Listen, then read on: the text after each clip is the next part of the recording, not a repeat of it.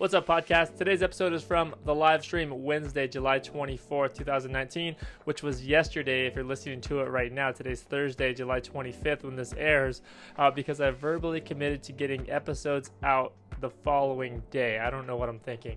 But anyway, without further ado, this one is with David Bellinger.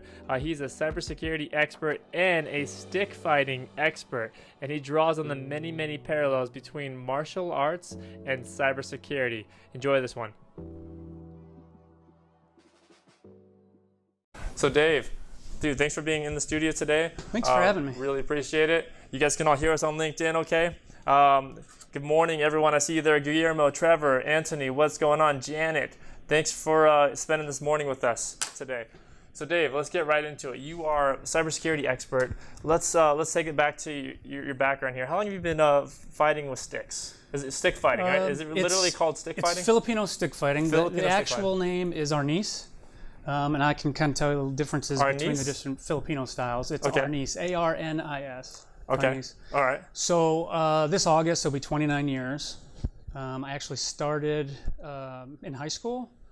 I started in Chinese Kenpo, and through some people that I met there, we thought we'd try Filipino stick fighting. Right, right. That was called Modern Arnis at the time.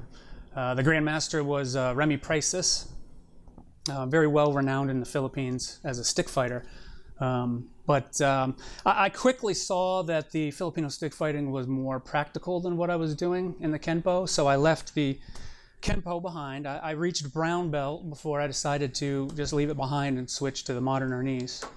And then through the Modern Arnis, I was just dedicated to that for several years, and then started to branch out and experiment with other Filipino styles primarily. The thing for me was the practicality of it. What a lot of people don't realize is when you take most martial arts, you have to invest a lot of time before you're introduced to weapons.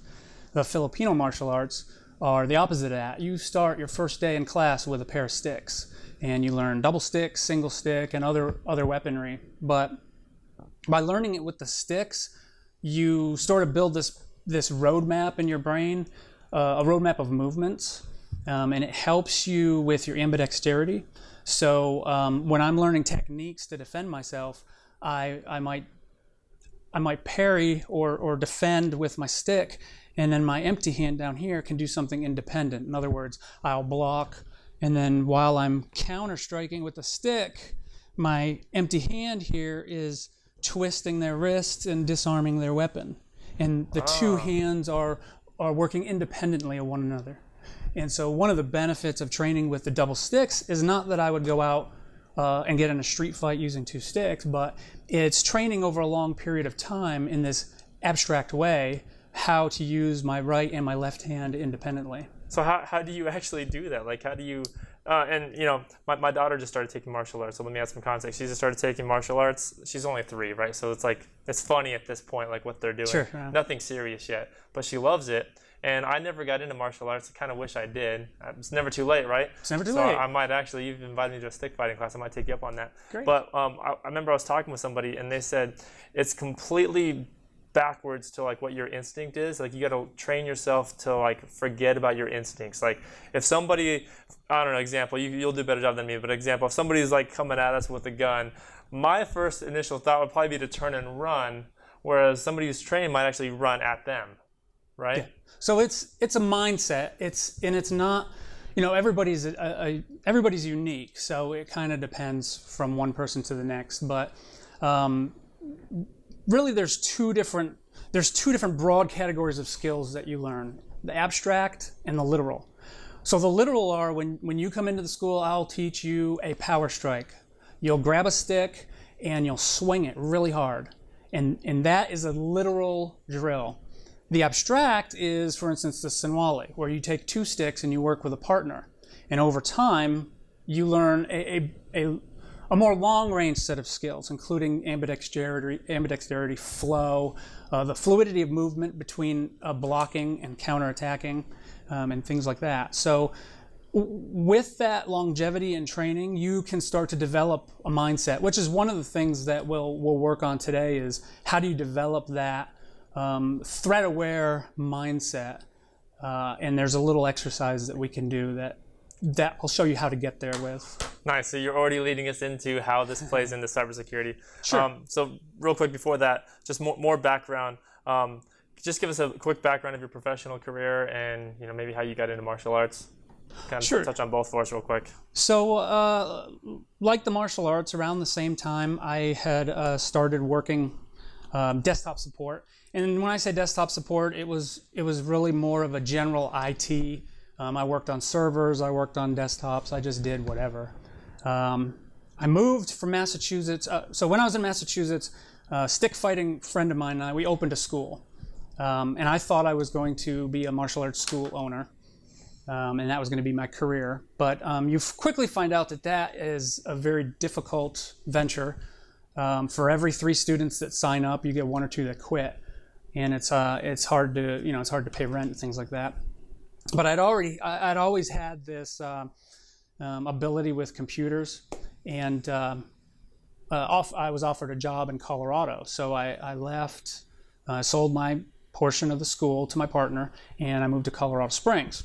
I was there for 3 years, went to work for MCI WorldCom, met a group of people there who then moved to Texas around '98, working for a telecom company. So I followed them.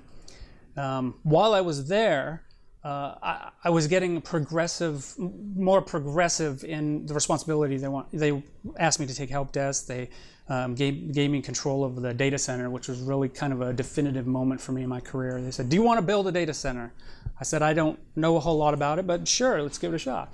So I worked with a guy who did have experience with it, and kind of walked through in terms of domains, it was the physical and environmental domain. We built the data center from the ground up, and then he said, "We want to manage it." So I was the data center manager there for 8 years. Again, the company was on the decline, and it was like 8 years of layoffs. So every time they want another round of layoffs, they say, "Hey, Dave, will you take this? Will you take backups? Will you take sysadmins? Do you take this? Will you take that?" So I was just collecting all these different areas and building up this experience. The group of people several of the people that I had worked with at Excel left and moved to another company, and I followed them there, and that's really when I started to dig into security. And so 11 years there, I had started off on server support and server hardening and patching and all that. They asked me to take help desk. I took the help desk. I had backups. I had responsibility for all of these things that kind of tied into, although I didn't really consider it security at the time. Mm-hmm. And then just through progression, I officially took on security and grew the program from there, basically from nothing to a full organization with a large staff, a SOC, a GRC, and everything. A SOC and all, huh? Mm-hmm. So with your... It was a faux SOC. A faux SOC? It was okay. I call it a faux SOC. Yeah, right. it was a SOC. It was a SOC. We called it a SOC. Yeah. But it was immature. It was in the immature stages. Okay. So it wasn't like you're thinking people answering the phones and responding 24/7. It had not reached that point. Yeah. So professional interest, cybersecurity all the way. Absolutely. Personal interest, stick fighting is up there with you. Like number Absolutely, one and it's interesting because it was for a long, long time I kept the two completely separate. And there are probably people still today that I worked with for 10, 15 years who go, "Yeah, I think that Dave guy does karate. And I think I heard he does something." I just never talked about it, and I never really put the connection of the two things together until just recently. But when you do, I mean, you really it's really a very similar mindset. So if you're watching on LinkedIn, thank you for tuning in. Good morning, Fanny, Trevor, Ryan. Good morning, Ryan. Ryan's the guy who actually put us in contact. He's watching. He's a good guy. Thanks for tuning in. So we're going to be taking your questions. We're also going to be taking your calls, right? So if you want to chat with us, put your phone number right here in the feed. I'm going to call one of you guys up later part of the show. So would love to get some contestants for that. And then continuing here, moving onward. So help us with the parallels between stick fighting and cybersecurity. We're going to see some more of your moves here in a little bit. We'll do that activity too. But help us bridge that gap between what are the parallels that you've noticed? your observations. The biggest parallel is around threat modeling and threat intelligence and the preparedness mindset. So the exercise will really help explain the paradigm between tactical and strategic. Okay, well let's jump straight into the exercise. Sure. Is this something that people listening on the podcast version can do as well? Yes, I would hope that they would. Just pull over first to do this? I would pull over.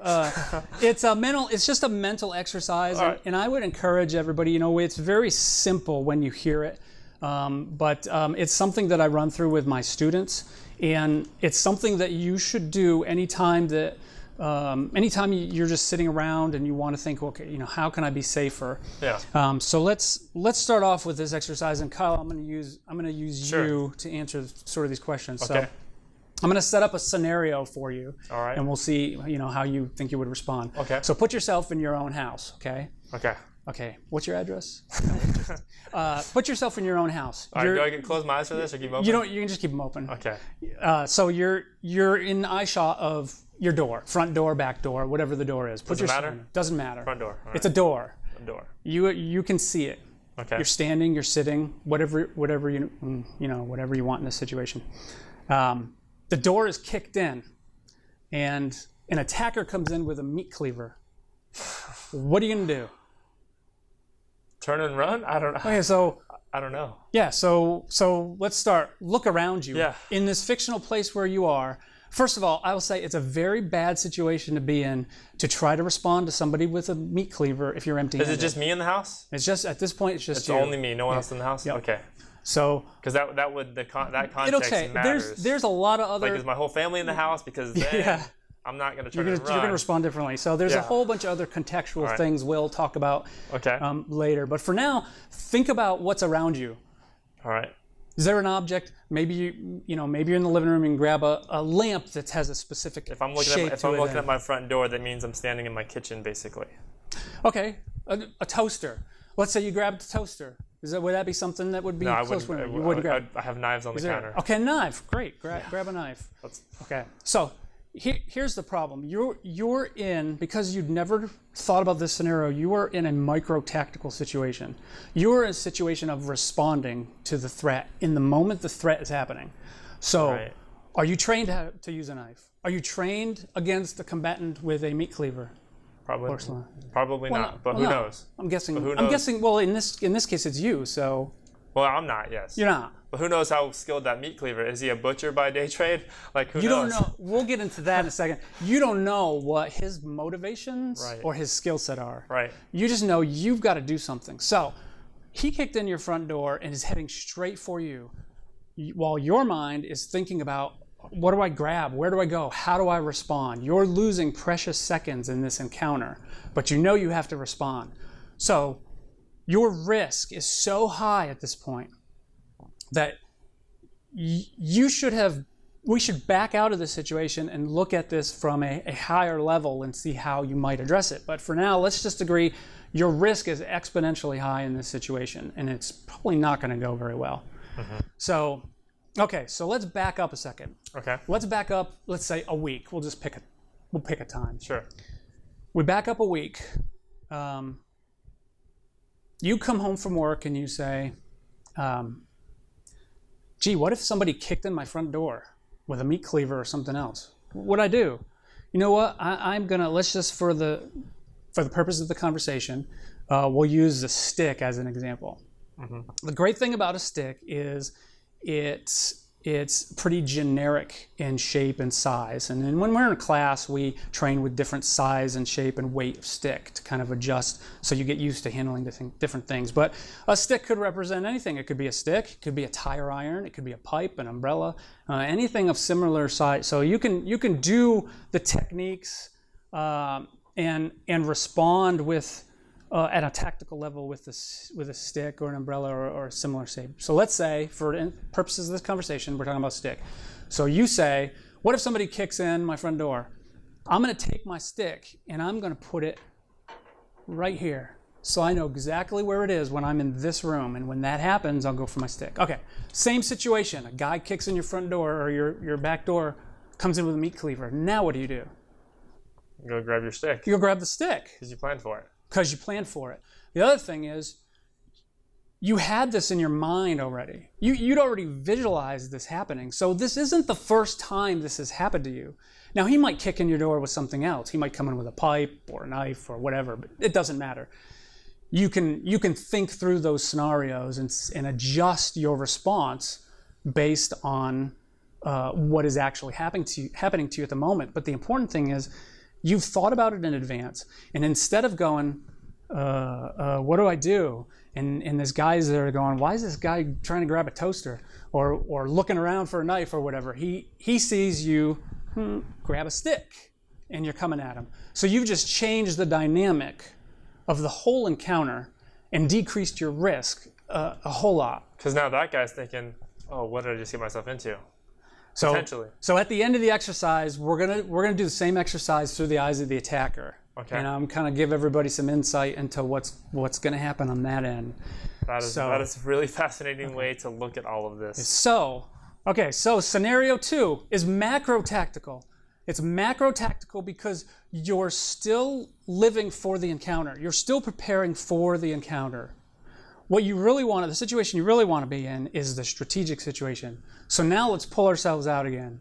And now let's go back to an undetermined amount of time prior to incident. You say, okay, what if somebody kicks in my door with a meat cleaver? What do I do? So, okay, I'm going to select a stick. I'm going to say stick. Do I know how to use a stick? So, well, maybe I do, maybe I don't. Maybe I should get some training with a stick. If this is the weapon of choice to defend myself against this imaginary assailant, then I should probably learn how to use it. So then you sign up for class and you go to class and you run through the basics. You build your foundation. You always build a foundation before you jump right into sparring. You never take a student off the street and say, oh, your first day? Here, spar with this guy who's been training for 3 years.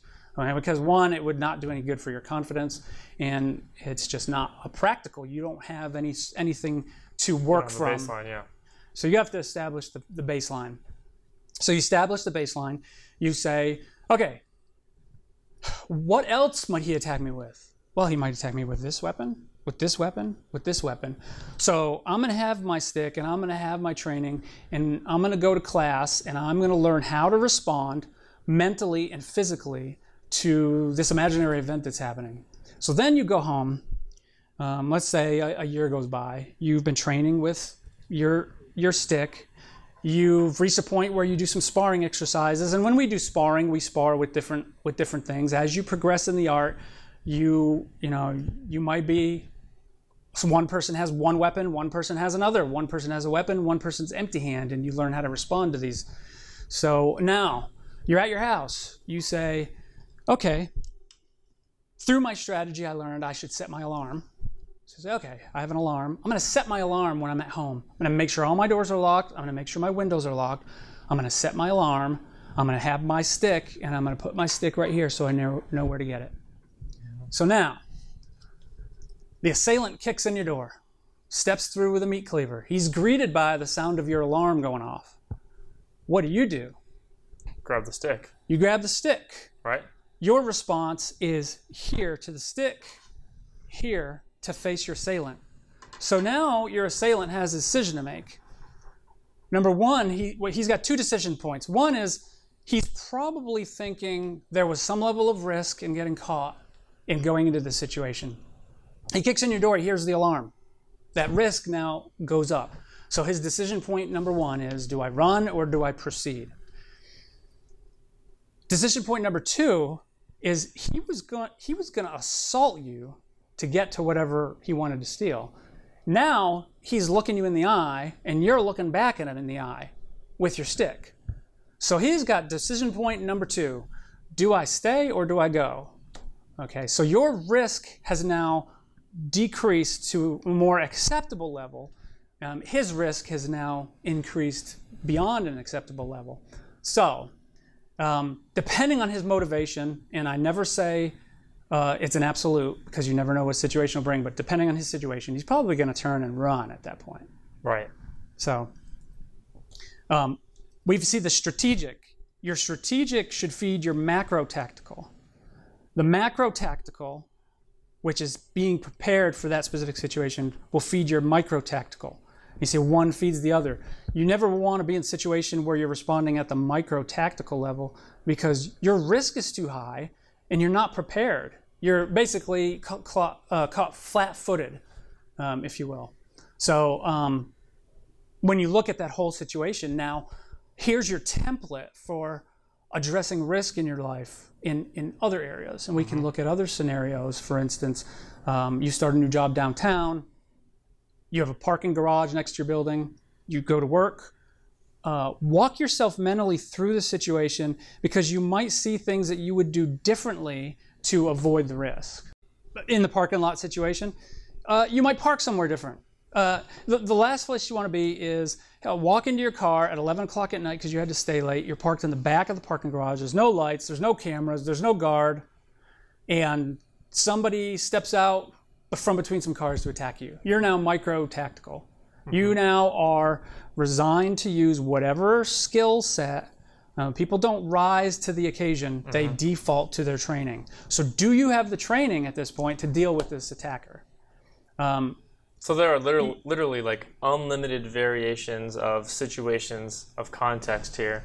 And that's kind of the same thing in cybersecurity land, right? There's an unlimited variables of situations that can occur and will occur. And you apply the same logic to a website hack.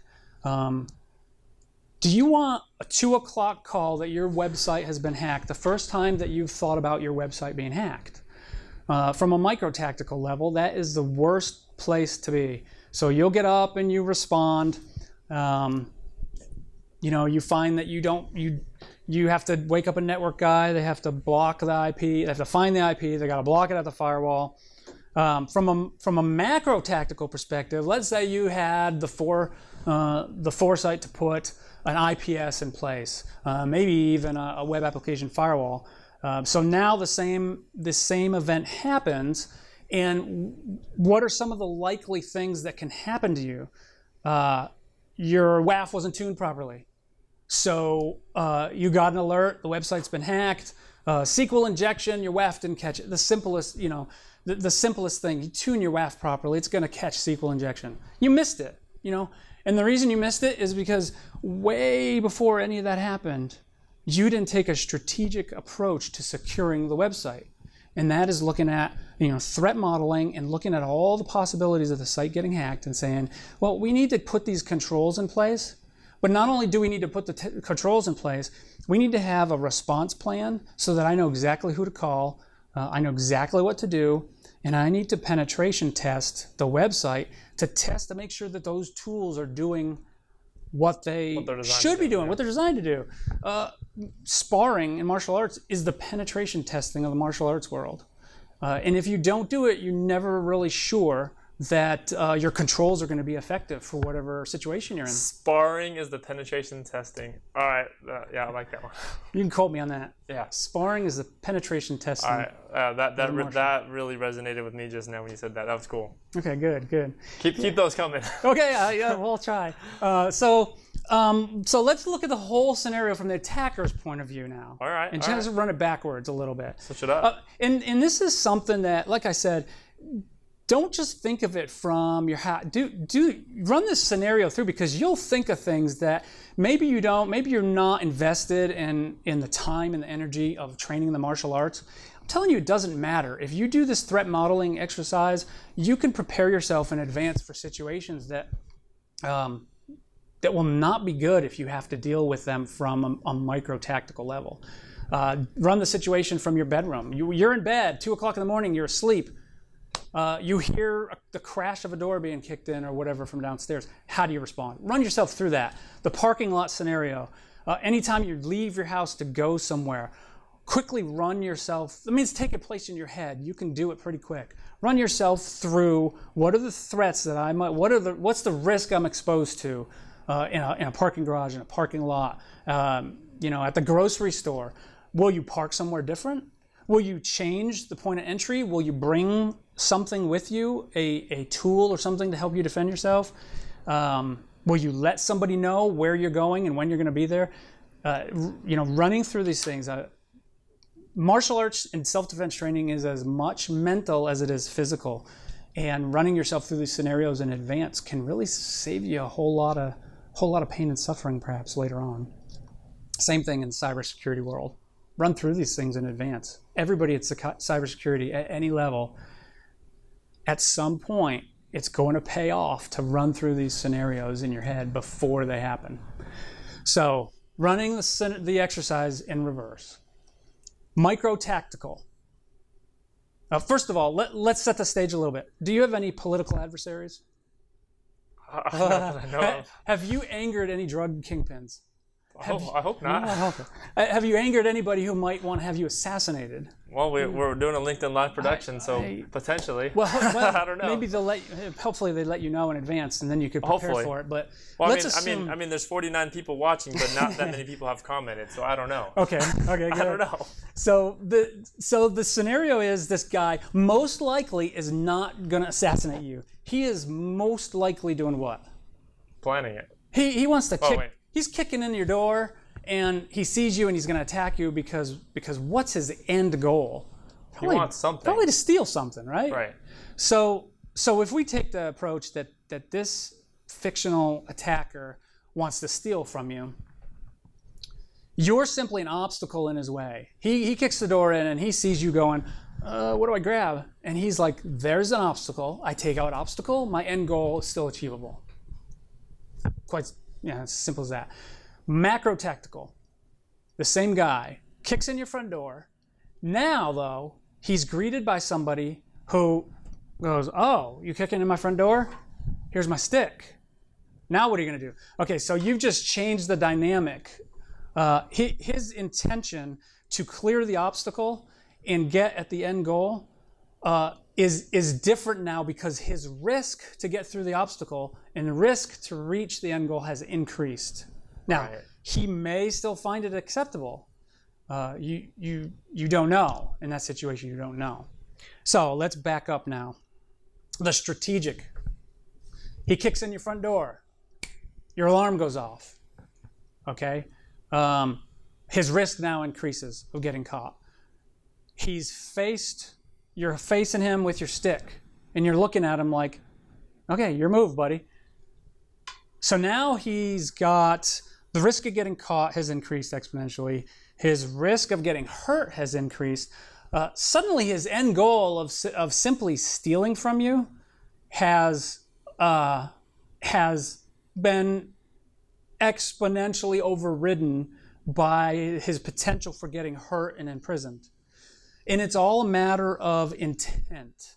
Because in this situation, his intent is to steal from you. Your intent is to... What's your intent? To not, yeah. Your intent's up here because it's about survival. Right. Your intent now is greater than his. In a moment of confusion when you don't know what to grab, your intent is way down here. And he can seize on that confusion. But now intent and confusion is in your favor. If you've thought through this and prepared for it, his intent is now less than yours because he stands more to lose, and because he's caught off guard by your alarm and the fact that you're just waiting for him, his intent on that level is much less than yours. So from the mind of the attacker, you've flipped the script on him. And you can apply that to the parking lot scenario, which is a great one. There's lots of covered parking garages in downtown Dallas. And I'm sure lots of them have no cameras, poor lighting. How many times were you at work or something, parked in the parking garage and gave no attention to the lighting or camera placement or proximity? All you need is one night where you work late and walk to your car and somebody decides that's the guy I'm going to get. So would it be fair to say that you see cybersecurity as, exactly for what it is, but with your lens of just being all about managing risks and basically insurance, right? Insurance that we know what to do. It's absolutely what it is, and that's where it all starts. So anybody at a CISO level who goes into a new position, the very first thing that they want to do is assess the risk. You start at the risk management, and you look at the risk management framework. You take inventory of your attack surface. you map your entire attack surface, and you look at how somebody might attack you, and then you rate your vulnerability. You rate where you're most vulnerable, and address it from a risk perspective, and then apply your controls. And it's really, theoretically, it's the same thing as the martial arts. You're doing the same thing. You're preparing for these what ifs, assessing the risk, and then applying controls appropriately. Wow. So in summary, if you want to be in cybersecurity, get into martial arts. Right? Yeah. I think that's the big takeaway here. I'll warn you, it's probably the long way to get there. Right, the long way. But it's definitely, and this is nothing new. I've seen articles on LinkedIn from people posting about Aikido and martial arts, Jiu-Jitsu and the martial arts. So there's a thought process out there, and people are making the connection. That's really, really cool. So I want to open this up to Q&A. We're going to get into more of David's story, and then also you got 2 sticks here. You're going to be doing another quick demonstration for us? I warned you, there's a 99% chance I won't hit anything, which leaves a 1% chance that I might hit you, me, or something else in the room. All right, just hit me instead of the TV there. Okay, we'll do our best. Lila Smith has a question. Let me find it here. So she said, do we all have to learn how to use cybersecurity sticks, or can some of us just hire people in companies who already know this stuff? I am so unlikely to get training in either cybersecurity or stick fighting. Thank you, Lila. Well, that's a good question, and thank you. I would say that you don't have to learn stick fighting. You don't have to necessarily learn cybersecurity, but I think addressing risk, let's just say in general, addressing risk in your life is just a good thing to do. Your parents probably taught you risk management at a very young age. The first time your ball went across the street, what did your parents tell you? Look both ways. Look both ways. Right. Okay, so that risk there. So there's risk crossing the street, but what did they do? They applied controls to it. Yes. Okay, so now what can you do with that risk? You can accept the residual risk, look both ways, and cross to get your ball. You can avoid the risk and just say, hey, that ball's somebody else's now. Mm-hmm. You could transfer the risk and hire the neighbor's kid to go get the ball for you. Or you can just accept the risk and run across the street and get your ball without looking both ways. There's 4 ways to address the risk. But addressing risk in your life in general is always a good thing to do. And even if you don't want to go study a martial art, just put some thought into activities that you participate in your daily life and say, is this dangerous? Is where I'm parking dangerous? Is where I'm walking dangerous? Is this location I have to go to a dangerous location? Do I need to go there? Maybe I bring somebody with me. There's a lot of little controls that you can do to mitigate risk in your life. And like I said, it only takes seconds. You just have to put some thought into it. Right. So same thing from a business perspective.